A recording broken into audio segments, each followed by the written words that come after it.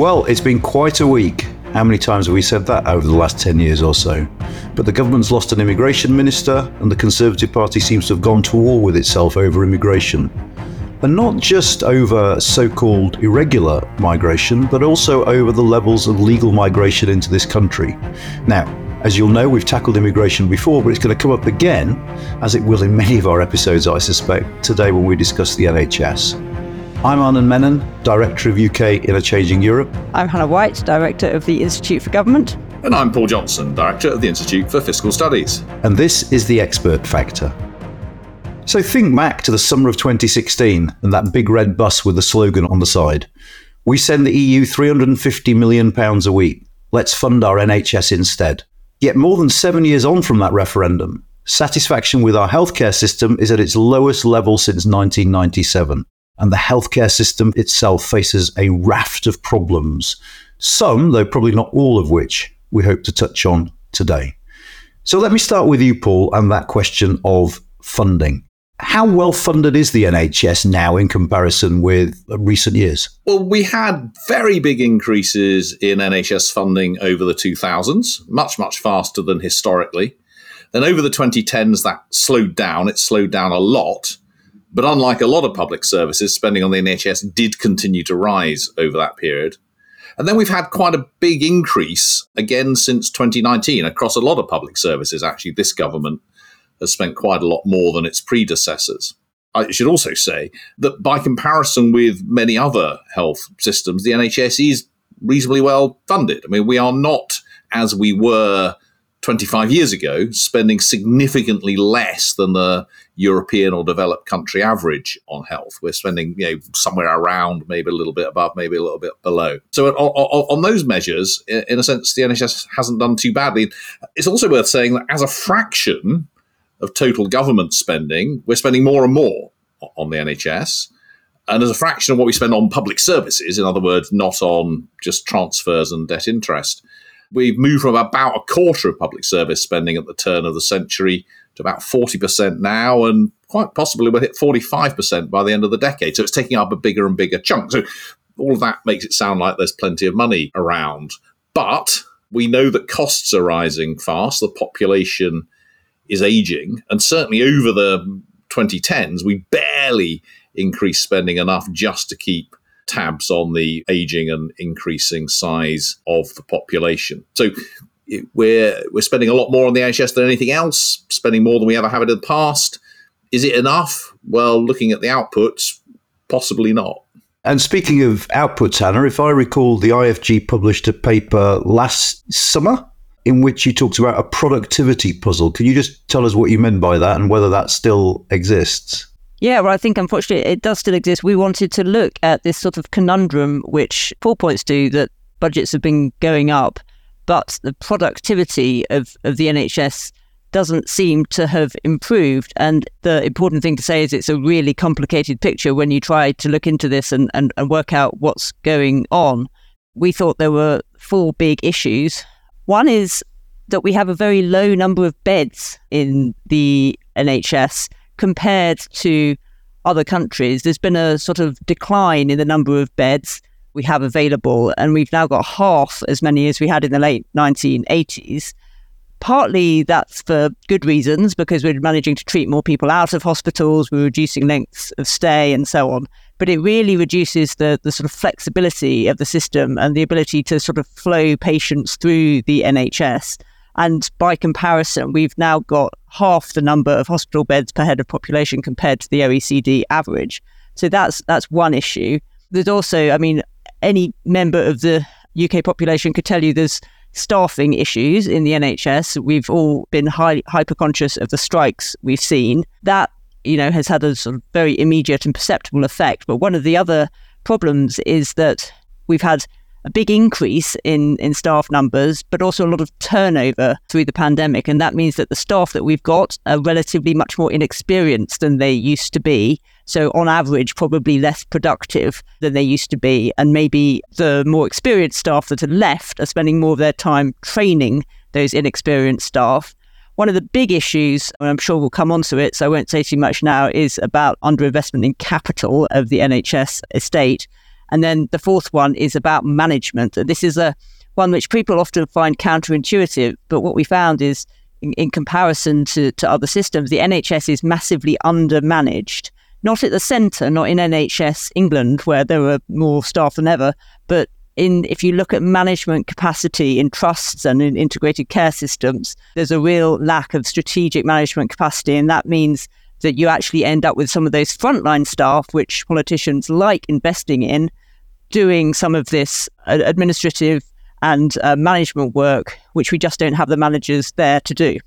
There's two things there that I want to pick up on, one of which is staff, which we'll get onto. But let's deal with capital spend first. What are the issues around capital spending? I mean, firstly, I suppose this is for you, Paul.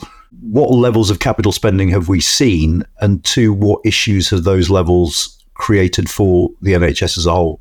Yeah, I mean, and it's worth saying on the productivity issue. Why do we think there's a productivity issue? Because the NHS has more money and a lot more staff than it had in 2019, and it's doing no more stuff with that. I mean, that is, in short, what the productivity issue is, having gone through a long period of increasing its outputs.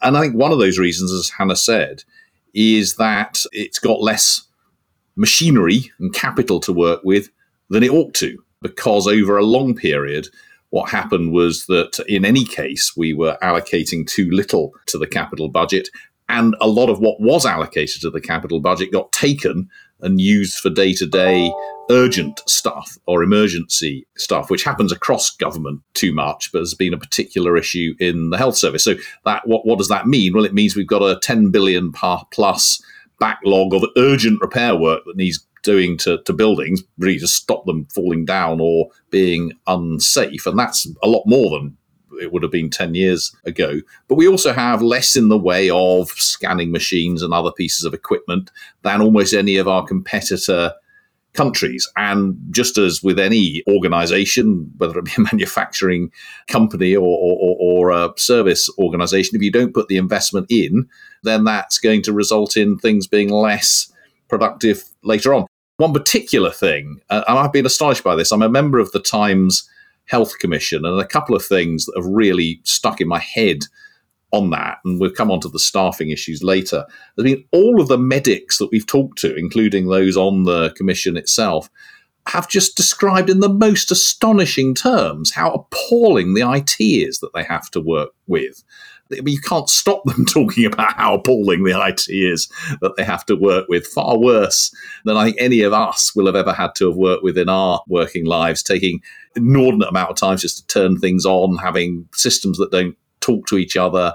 And a lot of them say that it was a lot easier when they were just using pen and paper. And so this is just one indication of how not investing over a period of time can actually have a really big negative effect on the productivity that we've been talking about.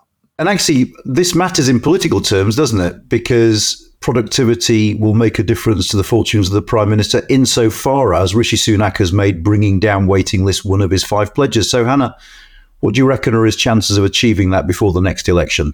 Well, it's slightly unclear because the Prime Minister never actually made clear which waiting list he was talking about. But we're assuming he's talking about the elective waiting list, which is the most high-profile one. And it's fair to say that the progress made against that pledge has not been good. The elective waiting list has, rather than being brought down, grown by more than 550,000 cases since January this year.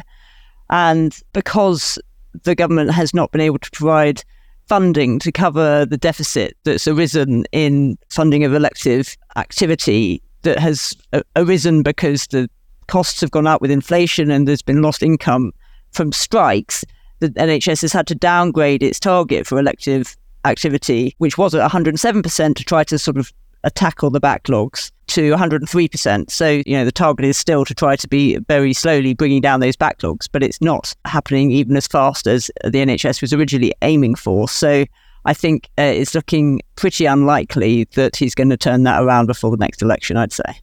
And of course, staffing is one issue that is mentioned quite a lot. And the NHS now has this long-term workforce plan.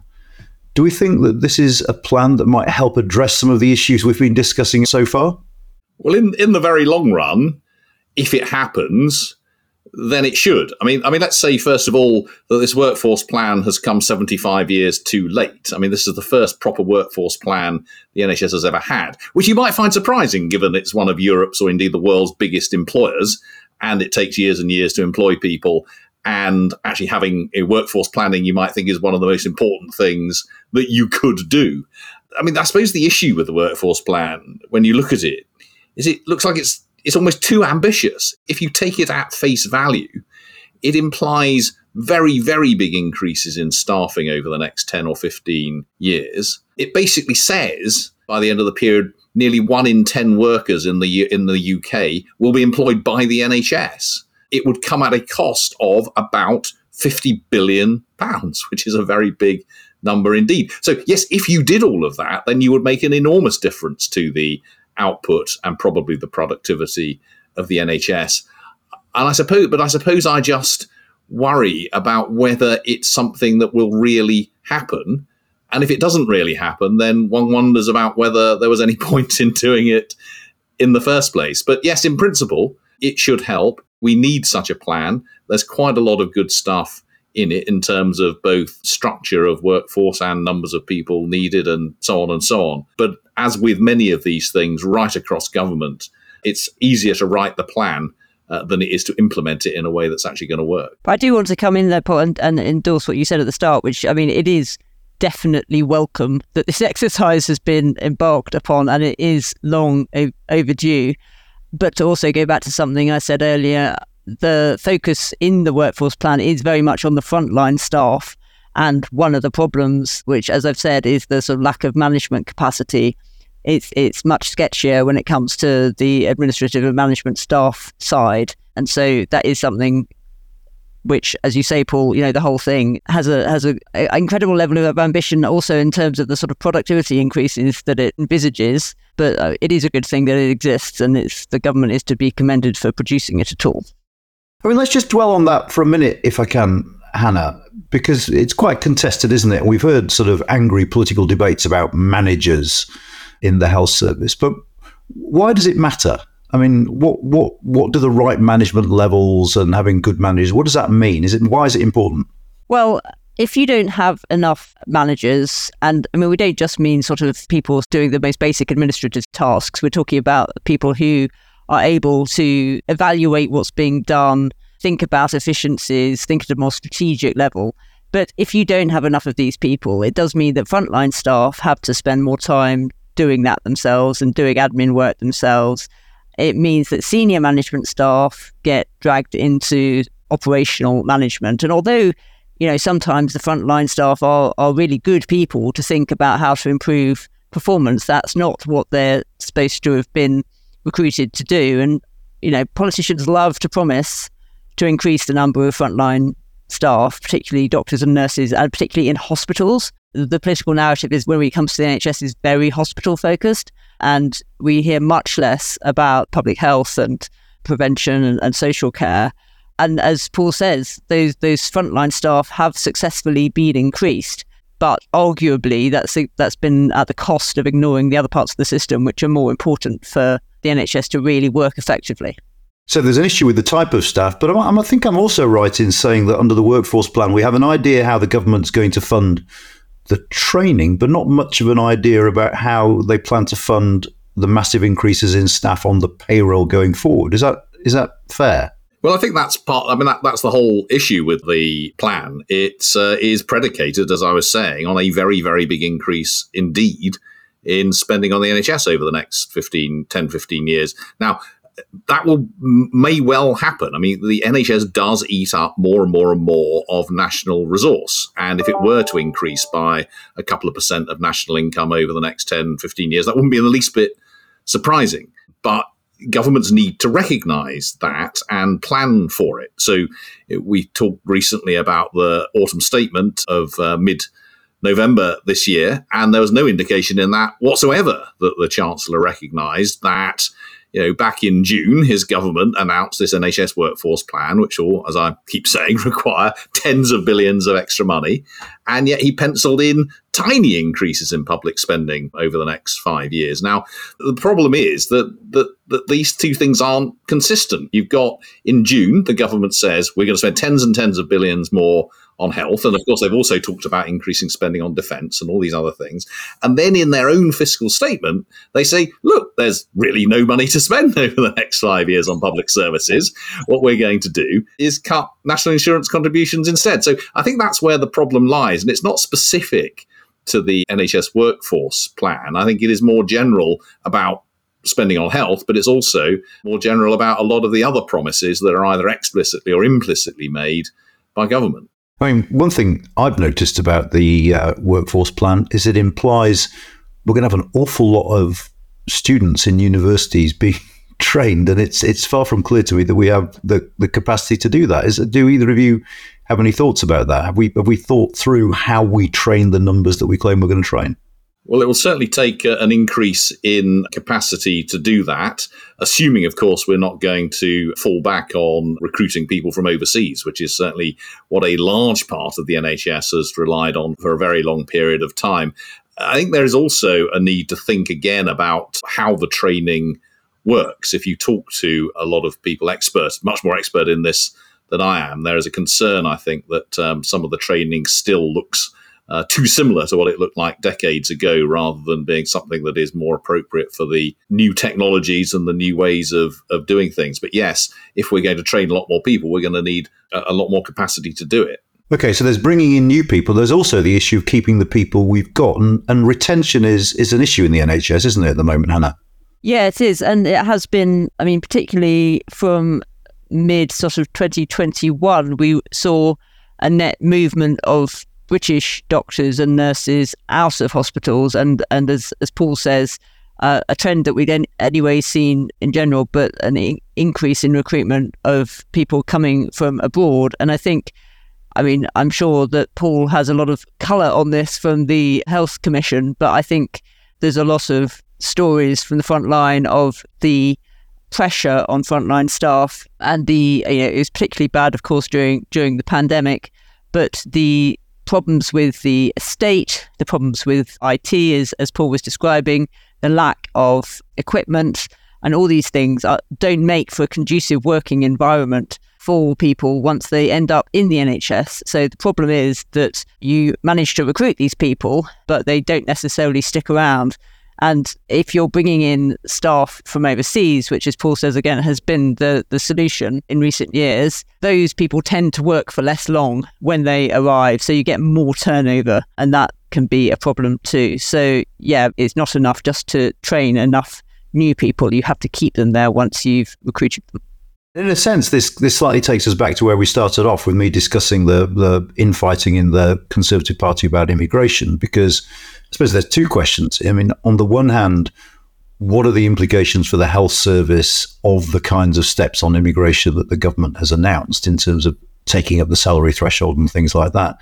On the other, presumably, even if training all these doctors means that eventually we'll need to bring fewer people in, that's going to take time, isn't it? It's not going to change overnight. So presumably significant shifts in the immigration system is going to have an immediate knock-on effect on the NHS, isn't it? Yeah, and it'll have two effects. And you're right, obviously it takes a long time to get the training done. I mean, one effect is to the extent that there are roles in the NHS that are paid below that 38,000 mark, and quite a lot of roles that are important will be paid below that. That's going to be harder to recruit. But the knock-on impact in the social care sector, where, for example, people are being told they're not allowed to bring in dependents, I would have thought that must make it harder to recruit people from overseas. The knock-on effect, I mean, we know that one of the problems with the NHS at the moment and productivity problems is that they're finding it hard to move people into the care sector. Well, if you're making the care sector harder to run because of your policy in immigration, you're going to make things more difficult for the NHS. And this is exactly the kind of trade-off that we just need to be much clearer about. If we want to control immigration, and if we want to put these kinds of limits on, and if we want to stop people bringing their dependents over, then we need to recognise that we're probably going to have to pay more to get British people to work in the care sector or in those parts of the NHS that we're no longer able to get people from overseas on. But if we're going to pay more for people, then it doesn't work with having a really tight statement of how much we're actually going to spend. I mean, it doesn't feel like joined up government. For the time being, the government has, of course, exempt the ability to bring in health and care workers because of a shortage occupation. So they've been exempt from this minimum annual salary increase. But as you say, Paul, I think that there's a sort of potentially a bit of a nuanced effect on who you'll be able to bring in. So you may be able to bring in still the less experienced, more mobile people with fewer dependents who are maybe not so worried about being able to come without their dependents.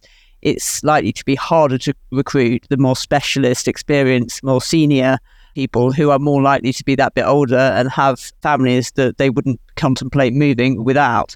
So I think there's definitely, as you say, Paul, knock-on effects of the very salient public debate we're having at the moment, political debate about immigration for public services in the form of the NHS. Interesting. Now, I mean, we focus quite a lot, as always tends to happen when we talk about the NHS or health, on hospitals. But of course, there's loads more to the NHS than that.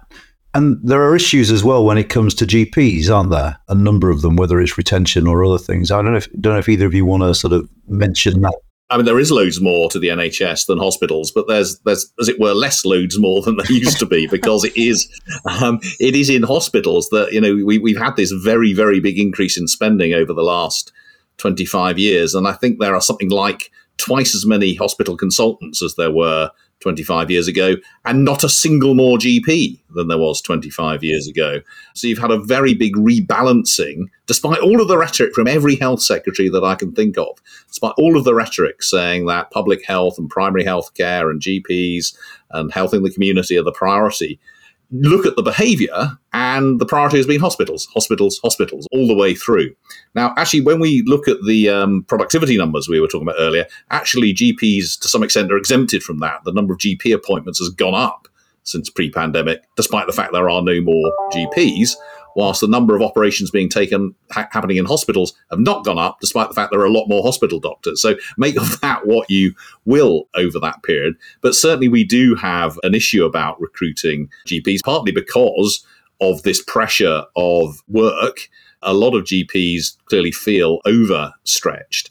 It's also the case that a remarkably high fraction, I can't remember the numbers, but I think it's over 80%, are part-time. I mean, there are not very many absolutely full-time GPs now. And I think one of the reasons that they give is that they find the pressure of work too much to be able to do that on a full-time basis. It's also related, and this is just a point of fact, as it were, to the feminisation of the workforce. A very large fraction of GPs are female, and they're particularly likely to work part-time, making, again, this issue about training large numbers of people and so on particularly important.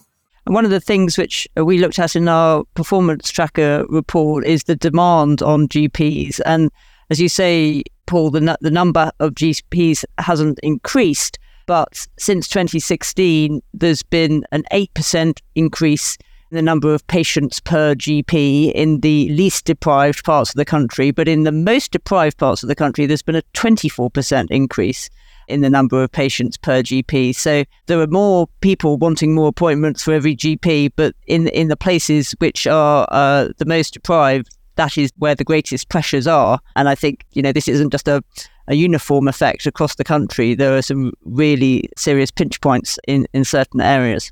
As I think I've said before on this podcast, if you're in any danger of feeling positive and upbeat, then do have a look at the performance tracker from the IFG, because that will quickly puncture your balloon for you. And whilst I'm in plugging mode, it's also worth saying that the IFS have got some really interesting stuff on the state pension that I think was out today and that you can find on their website. But this is an episode in its own right, but we can't not touch on it. We were meant to have a plan for social care, weren't we? We were meant to have several. We've had several plans. We were meant to have the definitive one. Where are we on that? Oh, God, it's so depressing. You apologise for being depressing and then bring up the most depressing issue in the whole of public policy. It's against considerable opposition. It's extraordinary. I mean, as you alluded to, we've had huge numbers of, we've had dozens of reports on social care and so on. And we had a promise up until just over a year ago that a new system would be in place. It was either by this autumn or next autumn. I can't remember which. I think it might even have been by this autumn, where people were guaranteed they wouldn't have to sell up all of their assets to pay for their social care, that anything over 80-something thousand pounds would be paid for, and so on. And then a year ago, the Chancellor pulled the plug on it and said that would be kicked into the long grass for another year or two. People have been planning on it happening. It's not happening. We don't now know if and when it will happen. It has yet again been kicked into the long grass. And that's just that particular issue around the extent to which people have to pay for essentially all of their social care, sell their house to pay for it, and so on. And that ignores the kind of some of the almost bigger issues about the total level of funding, the extent to which local authorities are really, really, really struggling to keep on top of this. This is much more than adult and children's social care is now much more than half of everything that local authorities do. It's eating into their budgets. It's part of the reason why every other week it seems we see a local authority going bust. We don't have a fair level of funding across the country for social care, and we have no clear way forward. I mean, it's hard to find a single positive thing to say about it, I'm afraid. I think Paul's absolutely right that this is a very troubled area of policy making. It's actually something we're planning to do a focused piece of work on at the IFG. We have this series of pieces of work we do on what we call chronic policy problems, and I think social care is a very good candidate to look at in that space, because it's just something that the politicians find very difficult to address. We've had a number of occasions when it's become an electoral issue.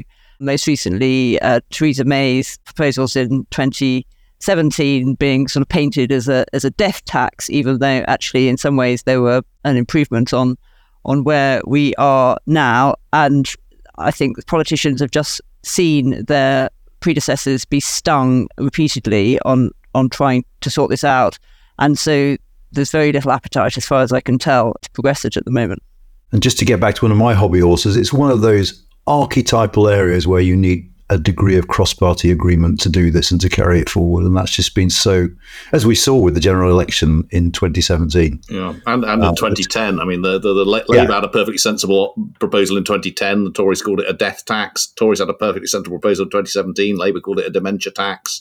I mean, they both made the mistake of announcing it sort of at or just before an election, rather than, in both of their cases, they both had more than a decade to sort the sodding thing out. And they haven't, and they didn't. The big question is, are we just in a state of denial that given rising costs, ageing population, this notion of a model that is free at the point of use can survive?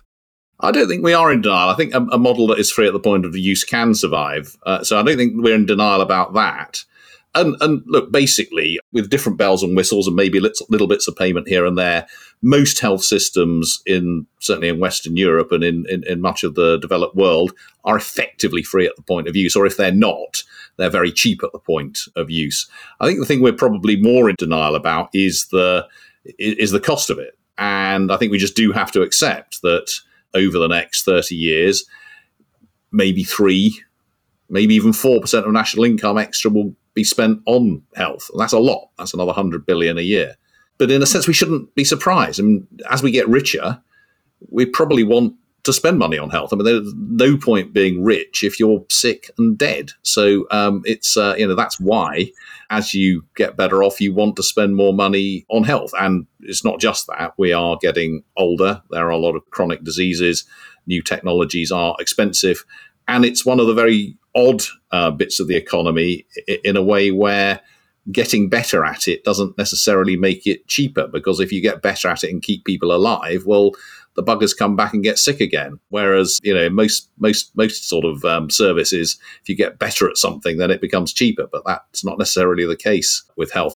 I just have one rider to that in terms of free at the point of use. It's not huge, but it is clear that at the moment, more and more people are paying upfront for their health care because waiting lists are so long. And that helps the NHS in some sense. It takes people off the waiting list, but it's often the same doctors who are doing the operating if it's in the private sector.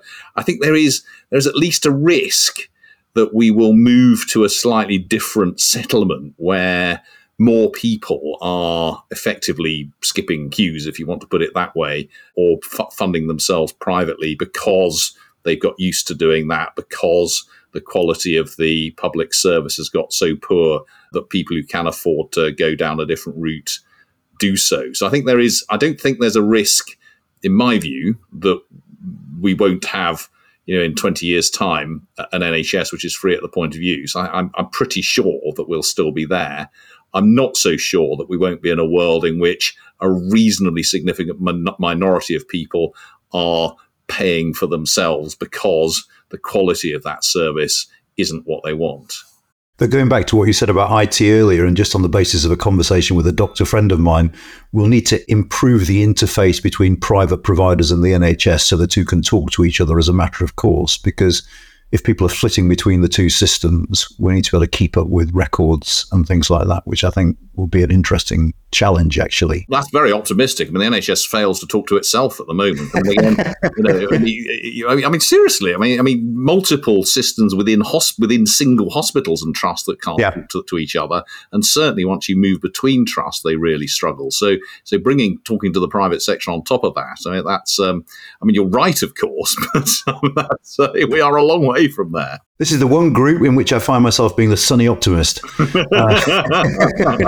can I just pick up on another sort of future focus thing? And I think, this may be shaped by the fact I spent quite a lot of this week watching Boris Johnson give evidence to the COVID inquiry, which is not necessarily good use of my time. But anyway, compelling watching. And I think one of the things emerging from the inquiry for me is really just reinforcement of this sense that, in some ways, we have to also think about the resilience of the NHS, because it's highly likely that there will be future pandemics.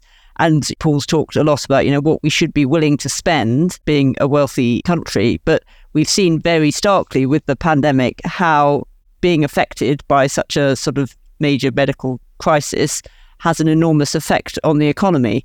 And pushes up our debt in terms of what we had to spend on employment support and all those sorts of things. But it's also the case, if you look at the comparison between countries, that those countries with healthier populations, with fewer comorbidities in the lingo, did better in terms of death and serious illness. And so if we can really support the NHS and spend enough on it that we can enhance the health of our population and keep people healthier for longer, we're likely to suffer less badly in future pandemics. And that is, in the end, better for us economically if we can see that far into the future.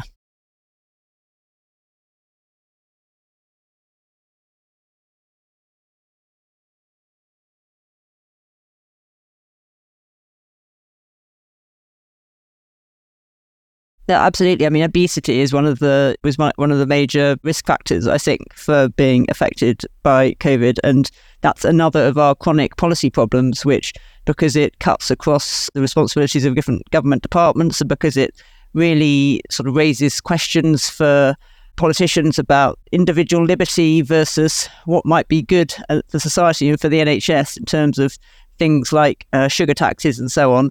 It's just something that politicians have found really difficult to tackle, and that we've seen the consequences in increasing levels of obesity, particularly in children, unfortunately, but also across the whole population.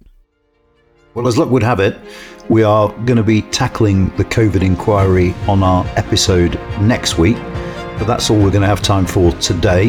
We hope you've enjoyed this episode. Even if you haven't given us a 5-star review, go on, it makes sense. But for the moment, it's goodbye from me. And it's goodbye from me. And it's goodbye from them.